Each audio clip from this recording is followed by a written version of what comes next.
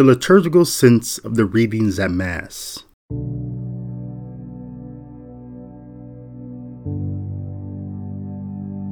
The magisterium and the theologians of our Catholic Church have spent nearly 2 millennia making ontological arguments about the effects that the original sin has on our nature. Some common terms used to explain how the sin committed against God by Adam and Eve still affects those who this sin has been propagated to include a weakened human nature, a nature subject to ignorance, a nature suffering from the domination of death. It also includes frequently used words such as wounded and fallen. If I may add another idea into our considerations of thinking about the consequences of the original sin, I would say that what the human nature suffers from is a strong desire to yearn for something less than God. We want something less for ourselves than what God desires for us. We fight for less, we yearn for less, wake up for less, go to sleep for less, hope for less, and pray for less than what God desires for us. Therefore, we see that there is a long-standing conflict between the Creator and the creature in this regard.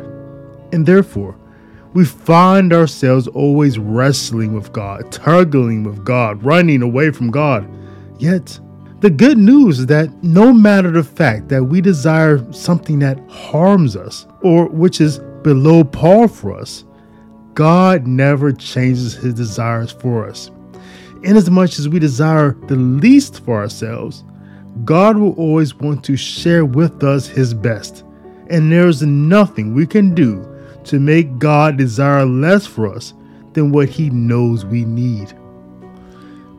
In today's first reading from Isaiah chapter 2 verses 1 through 5, what the prophet saw concerning Judah and Jerusalem in the days to come was that very thing. A day when it was not man who sets himself up as a king only able to divide the people of God, rather, a day when the Lord's house shall be established as the highest mountain and raised above hills. All nations shall stream toward it, and many people shall come and say, "Come, let us climb the Lord's mountain, to the house of the God of Jacob, that he may instruct us in his ways, and we may walk in his paths." Although man in his weakened human nature is inclined towards division, hatred, and war, the prophet Isaiah saw a day of true peace, where men shall beat their swords into plowshares, and their spears into pruning hooks. One nation shall not raise a sword against another, nor shall they train for war again. We do not have to imagine a day when the liturgical kiss of peace or the sign of peace will come, for it shall come on that day the prophet saw. Moreover, it benefits us greatly to accept the fact that the number of days we still have in the flesh are very short, and our personal judgment day can be upon us after the next breath we take. For if we were to accept the fact that death and judgment is coming upon us fast, as Apostle says today in today's second reading from Romans chapter 13 verses 11 through 14, we would throw off the works of darkness and put on the armor of light and conduct ourselves properly as in a day, not in orgies and drunkenness, nor in promiscuity and lust, not in rivalry and jealousy, but put on the Lord Jesus and make no provision for the desires of the flesh. Similarly, in the gospel reading from Matthew chapter 24 verses 37 through 44, our Lord Jesus recapitulated the events around the time of Noah, when people thought that time was on their side and did not heed the warning. So it will be at the coming of the Son of Man. 2 men will be out in the field, one will be taken, and one will be left. 2 women will be grinding at the mill, one will be taken, and one will be left. Therefore, stay awake, for you do not know on which day your Lord will come. So too, you must also be prepared, for at an hour you do not expect, the Son of Man will come. I love that the readings for this year A of the first Sunday of Advent are not shy at all in their intentions. Yes, the Christ Mass is coming. Baby Jesus is about to be born of the Virgin. Yes, prepare your gifts around the table. Enjoy your time around the table eating with family. But how would your life be different right now if the Christ Mass that was coming was one of judgment? What our Lord and Apostle is saying is not harsh or radical or impossible at all once we consider the habits that the liturgy is forming in us in a work it is doing to elevate our human nature to a super nature in Him who was elevated on the cross of sacrifice and is elevated before us today on the altar of sacrifice. Truly, the Holy Eucharist itself is an image of a dead thing becoming a living thing. Therefore, how much more can God do in us what He has deemed to do to mere bread and wine?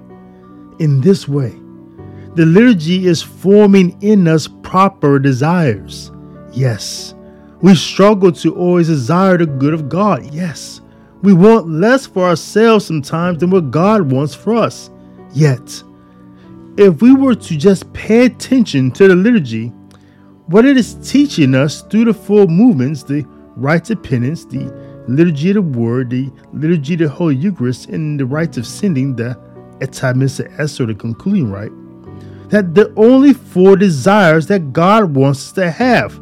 First, contrition, repentance, and confession. That's what the rite of penance is teaching us. That is what is forming in us as the proper desire: contrition, repentance, confession. Then the liturgy of the word is forming us this desire: 2, hearing and responding to His word. Third, the liturgy of the Holy Eucharist is forming us this desire: worthily receiving our daily bread. And fourth, the Eta Missa Es is forming in us this desire to be missionaries of Christ in the world. This is not the space to deeply elaborate upon these four holy desires or the freedom we have to organize various subcategories beneath them, but it suffices to ask for now: if these four holy desires given to us from the liturgy are the foundation of our life, what would God have to hold against us?